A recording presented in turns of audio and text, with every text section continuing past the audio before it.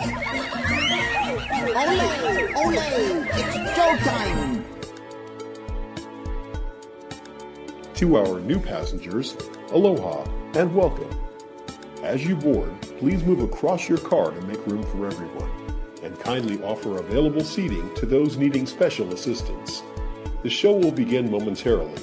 Thank you. Please stand clear of the podcaster. Por favor, manténganse alejado del David. Welcome to Dave's Disney View podcast, provided on our own version of the information highway in the sky. For those of you standing, please hold on to the handrails throughout our journey and stay clear of the doors. For the comfort of others, no smoking please. Thank you. Dave's Disney View is a look at the Walt Disney World Resort and sometimes beyond, as seen through the eyes of Dave, a frequent visitor, a one-time cast member, and an engineer who simply enjoys the magic and wonder of it all. Now, please keep your party together and put on your virtual mouse ears. And by all means, enjoy the show. Hi, everyone, and welcome to another edition of Dave's Disney View podcast. On this edition, we're going to talk about Disney news, but before I get to that, I wanted to spend a little time and talk about my own app, the Hidden Mickeys app that I created. As you may recall, I had put it out there back in, I guess it was about October, and it was available for anyone to play around with, and I got some feedback about it and tried it out myself in the parks a little bit. And I'm pretty satisfied that I've made enough changes and made it pretty cool and pretty slick, and it's now available in iTunes. So if you have an iPhone or an iPod Touch, you're more than welcome to take a copy of it and play around in the parks and have some fun. The original version only worked in Walt Disney World, but the new version works in Walt Disney World and Disneyland, and I've allowed for some sections where you can put in information about other parks or other properties that Disney owns if you happen to find a hidden Mickey somewhere else. Plus, there's some fun social aspects to it that not only can you go and find the ones that are there, you can add hidden Mickeys to the directory. As you find something in any one of the parks or any property, you can go ahead and add it and just snap a picture of it and upload it to the cloud and have it out there for anyone to see. So it's actually kind of fun. Plus, of course, we have a little way for you to interact and be able to comment on any of them that you see. Or if you see something that's in the wrong place or it's gone or it's moved, you can flag it and let us know, and we can adjust where it's located. Also, we'll have a little feature in there where you can kind of share your favorite hidden Mickeys and share with the community. So you can kind of type in what you thought about it, what you found, and what you like about it. So you can have a little fun sharing with other people and being a little social. And one more thing about the community aspect of the Hidden Mickeys app, and that's that you can share any of the pictures, whether you take them yourself or whether you find them in the community site, and share them on email or Twitter, and share them with your friends. Let them know the hidden Mickeys that you've found. Hey, it's a fun way to interact and have a little fun. Also, there's a little widget in there that lets you see who the top contributors are to the site. So that way you can kind of get a sense of who's contributing. So if you want to be a top contributor, go out there and take some pictures, and you can be the tops. Right now it's me, of course, because I've added most of the pictures to it, at least for Disney World. But I suspect that others are going to creep up on me with other ones that they've found along the way. So this is a little different than most of the Hidden Mickey apps. One of the things that I do differently, most of the Hidden Mickey apps store them on your phone, and you walk up and you look around for them and you have some fun finding them. In my app, what you do is it's actually on the cloud, so you use your GPS enablement, and as you walk up to different places, you can say what's near me, and it'll actually find them and show you what's near you. If somebody happens to add one in real time, it'll show up there. You don't have to go and sync again. So it's kind of cool and makes it a little bit interactive and a little more, in my opinion, fun. Now, it's available in iTunes. It costs $1.99, a mere pittance. But I have a few free copies that I'm willing to give away to anyone who's interested. If you just email me at davesdisneyview@gmail.com, I'd be happy to send you the link and give you a promo code. The only thing I ask in return is that you give me some feedback. Send me an email and tell me what you think so I have some sense of whether it's working or whether we should be tweaking some things about it. So I'm very excited that I have this out there, and I hope you enjoy it, and I hope you really have some fun with it, playing around in the parks, and get a lot out of it. And by all means, if you play with it and you like it, let me know. I'm curious to see what you think about it and how it goes. So if you have an iPhone or an iPod Touch, please do check out my app. As I said, there are a number of Hidden Mickey apps that are currently out there. So if you search for Hidden Mickeys in iTunes, you may or may not find mine. Mine's a little blue one with some little Mickey faces kind of hidden in there, and it's white writing on it that says Hidden Mickeys. You can also find it by looking for Kennedy Marketing. That's the name of the company that I produce them under, so feel free to look for them that way. And, of course, I'll put a link in my show notes so you can find it directly if you want to go that route. Oh, and, by the way, if you don't have an iPhone or iPod Touch, and why wouldn't you, you can still play along with a copy of our home game. If you head over to disneypodcast.net/hidden-mickey, you will see a mobile version of it. Now, it is not the same. It doesn't give you the same level of detail. It doesn't really help you to find ones near me and so forth, and you can't really do the interactive part, but at least you can find hidden Mickeys. There's no cost to use this, but I didn't want to leave anyone out who might not have an iPhone or an iPod Touch. So you're more than welcome to play around with that as well. And now on with the show. Downtown Disney continues its evolution. Splitsville at Downtown Disney's west side is expected to open this fall in the old Virgin Megastore location. The cool thing about Splitsville is it's going to combine bowling with billiards, dining, music, and nightlife. Splitsville will include 45,000 square feet with 30 lanes of bowling on 2 floors. Bowlers can feast on hand-tossed pizza, fresh-rolled sushi, and hand-cut filet sliders, and other menu items that are going to be served right at the lanes, all while enjoying an entertaining atmosphere that's family-friendly. The all-new day and nighttime venue will also be available for birthday parties and corporate events. And one cool feature that I have heard about is that they plan to have a fast pass-like system for minimizing the wait times for lanes. I think that's really cool. Now, I have to say I generally like the idea. And there's something interesting here. Downtown Disney has opened outlets for many well-known brand stores such as Blink by Wet Seal, Apricot Lane, Sunglass Icon by Sunglass Hut, Basin, Rainforest Cafe, and the list goes on. And it's kind of a fine line they're dancing between being Anytown USA that you could find on pretty much any street corner and really differentiating themselves as a unique shopping and dining experience. Now, they certainly had done that when they were Pleasure Island. Now I'm kind of seeing it as sort of a different sort of venue where you can go in and enjoy some different things and kind of take in some different experiences, but it's not quite what Pleasure Island was. And I think that's an evolutionary thing that's probably pretty good. It needed to change in some way anyway. It was hard to keep the idea of Pleasure Island fresh as time progressed. I mean, things were different, so you had to have different venues. And I think this is a little more family-friendly and makes it a little more interesting. And I'm looking forward to going and getting in a couple of games of bowling sometime after they open. Disney Cruise Line's newest ship sailed into Port Canaveral back in March, bringing more experiences to the guests and bringing more jobs to My Fair State, which I think is a very good thing. The Disney Fantasy is expected to generate more than 500 direct, indirect, and induced jobs and attract thousands of additional cruise guests to the port, as well as to the theme parks, of course, because people like to have the package of going to Walt Disney World and also taking the cruise. There was a little news about Chef Scott Hunnell of Victoria and Albert's at Disney's Grand Floridian Resort and Spa. He was named a finalist for the James Beard Foundation's annual awards recognizing the top chefs in the United States. For the 6th consecutive year, Hunnell has been nominated for the prestigious Best Chef South Award. Hunnell said, "To me, the James Beard recognition is such an honor because the nomination comes from your peers. There are so many talented chefs out there, and to be nominated by them is very special." Now, as you know, if you've listened to my podcast in the past, one of the few places I've never eaten on Disney property is Victoria and Albert's. I have a thing about having to wear a jacket and having very formal dining at Walt Disney World. Now, I will have to check it out at some point. I definitely will. I hear the food is outstanding, and I really should try it. But in the meantime, it's really cool to hear about somebody who's a chef at Walt Disney World coming up for the James Beard Award for excellence in his field.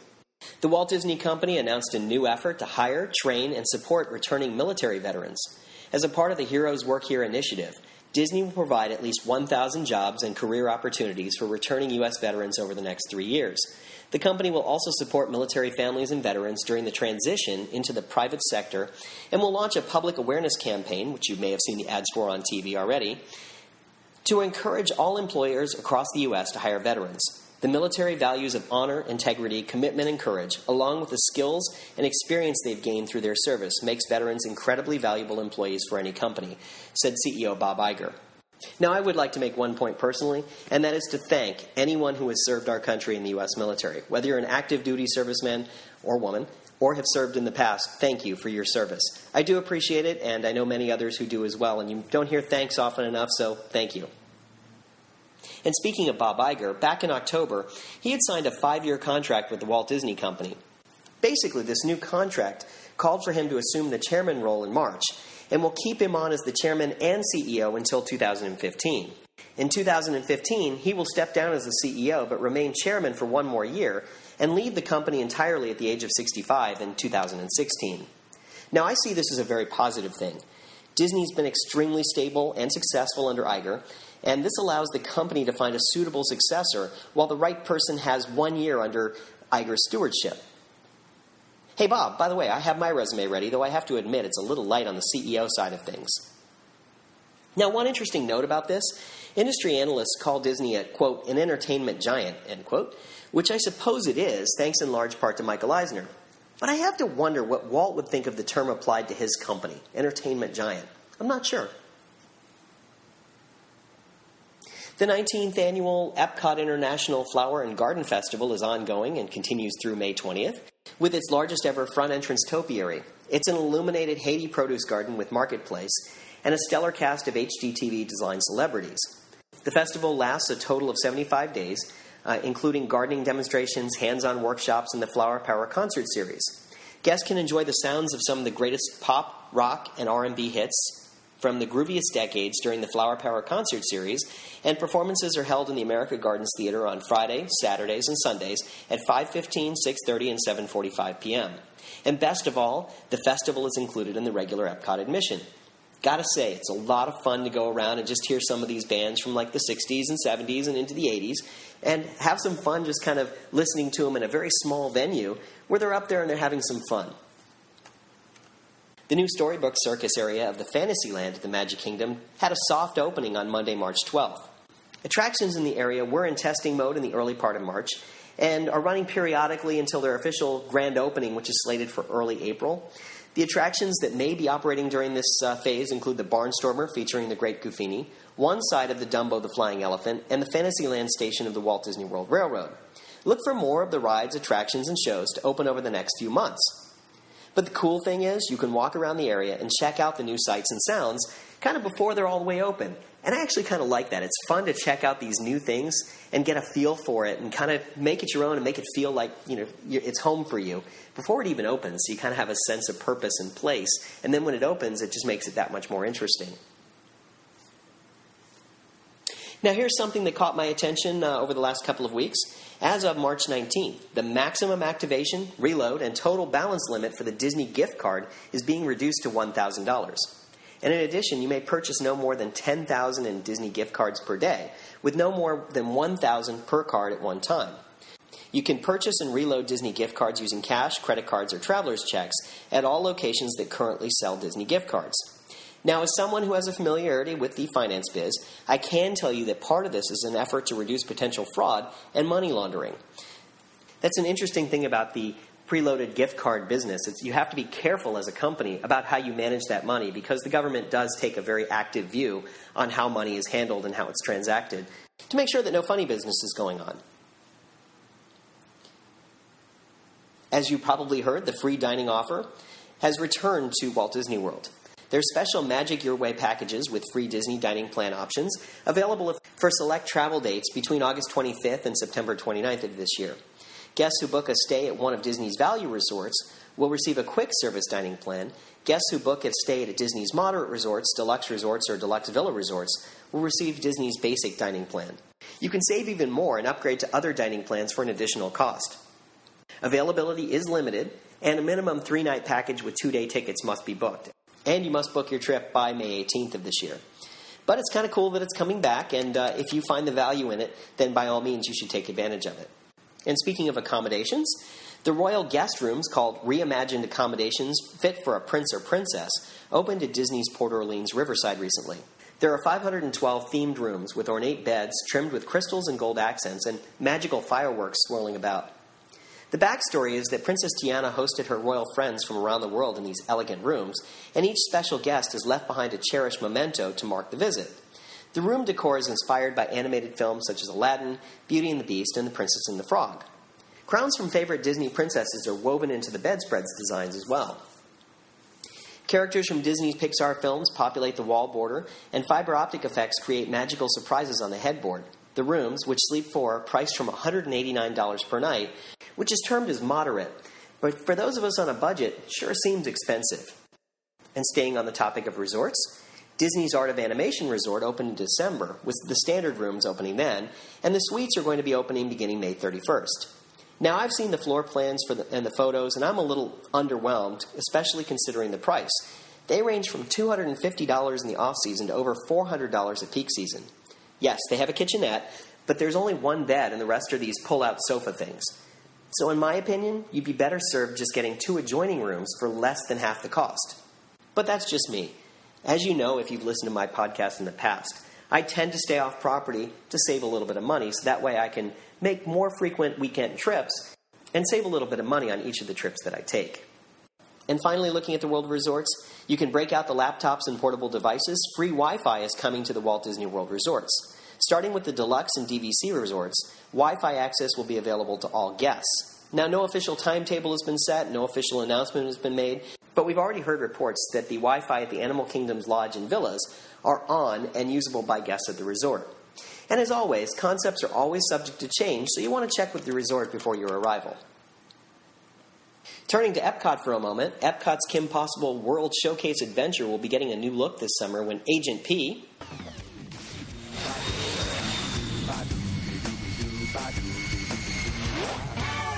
he's a semi-aquatic, egg-laying mammal of action. He's a furry little fatfoot who'll never flinch from the fray. He's got more than just mad skill. He's got a beaver tail and a bill. And the women swoon whatever they hear him say. He's Perry the platypus. But you can call him Agent P. Perry, I said you can call him Agent P. Agent P. also known as Perry the Platypus from the popular Disney Channel series Phineas and Ferb, takes over the adventure. The new interactive experience, called Disney's Phineas and Ferb Agent P's World Showcase Adventure, is based on the efforts of the cartoon platypus to thwart his nemesis,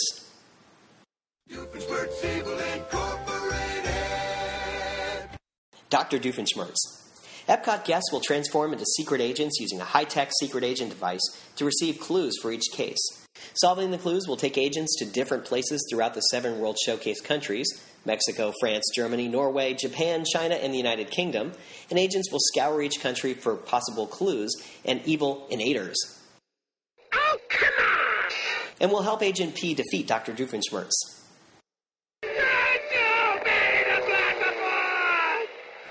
No specific closing date for the Kim Possible experience nor start date for the Agent P experience has been announced, but it's expected to come sometime this summer. In that same genre, Sorcerers of the Magic Kingdom is now open in operation at the Magic Kingdom. The game is played by using spell cards to interact with and attempt to defeat virtual villains who appear in animated form at various game locations, known as Mystic Portals. A special map and magic key are also needed for the game. You receive these when you sign in at the Firehouse on Main Street, USA. The Mystic Portals are marked by circular Sorcerers of the Magic Kingdom icons on the ground, plus a lock mounted to a nearby wall or surface. Now, I have a plan to check this out on my next trip. I'll be sure and provide an update on a future podcast. Oh, and by the way, how times change. I was the cast member who helped set up the Firehouse for its retail sales back in the early 1990s, and now here it is being repositioned again as a gaming station for the Sorcerers of the Magic Kingdom. It's interesting how things go around, and I'm kind of curious to see what the Firehouse looks like, since I had some intimate knowledge of what it looked like in the past. Recently in movie theaters, John Carter. Starting with an Edgar Rice Burroughs tale called Barsoom, which takes place on Mars, a director from Pixar and a team of imaginative people teamed up with Disney to bring life to an entire world. With the varied cultures and creatures of Barsoom, from six-legged dogs to the mighty and fearsome race of the Green Martians. While the movie has received some mixed reviews, I have a suspicion that this is another one that's going to become somewhat of a cult classic. People are just going to enjoy it for what it's worth and kind of take it in. There's a certain kind of thrill to the storyline. What I understand is, in the actual movie, they introduced far too many characters to kind of keep straight. Edgar Rice Burroughs had introduced all of these characters, and it makes sense in a novel when you're reading it, but sometimes in a movie you have to leave some characters out to make it kind of work. But we'll see what happens with it in the long run. I just have that suspicion that it's going to turn out to be something of a hit. And now on DVD, it's The Muppets and their Academy Award-winning song. I am a man, or am I a Muppet? Am I a Muppet? If I'm a Muppet, Muppet. along with a number of special features on the DVD. Gotta say, I'm looking forward to seeing it again, and again, and again, because it was just that much fun. Now, I have a friend of mine who's really not much of a Muppets fan, and he said, the movie was just okay. And I have to say, I thought it was pretty darn good. It was good entertainment, and I really enjoyed it. And that reminds me, there's some thoughts I have about the Muppets in general, and I'm going to have to do another podcast about that in the future. Well, that's it for this week. I hope you enjoyed the podcast. As always, if you have questions, comments, or concerns, please feel free to send me an email to davesdisneyview@gmail.com. I'm always happy to hear reader comments and see what you guys think about the podcast. And I really do want feedback about my Hidden Mickeys app. I think it's a lot of fun, and I enjoy using it in the parks, and I hope you do too. So that's it for now, and remember, if we can dream it, we really can do it. Bye now.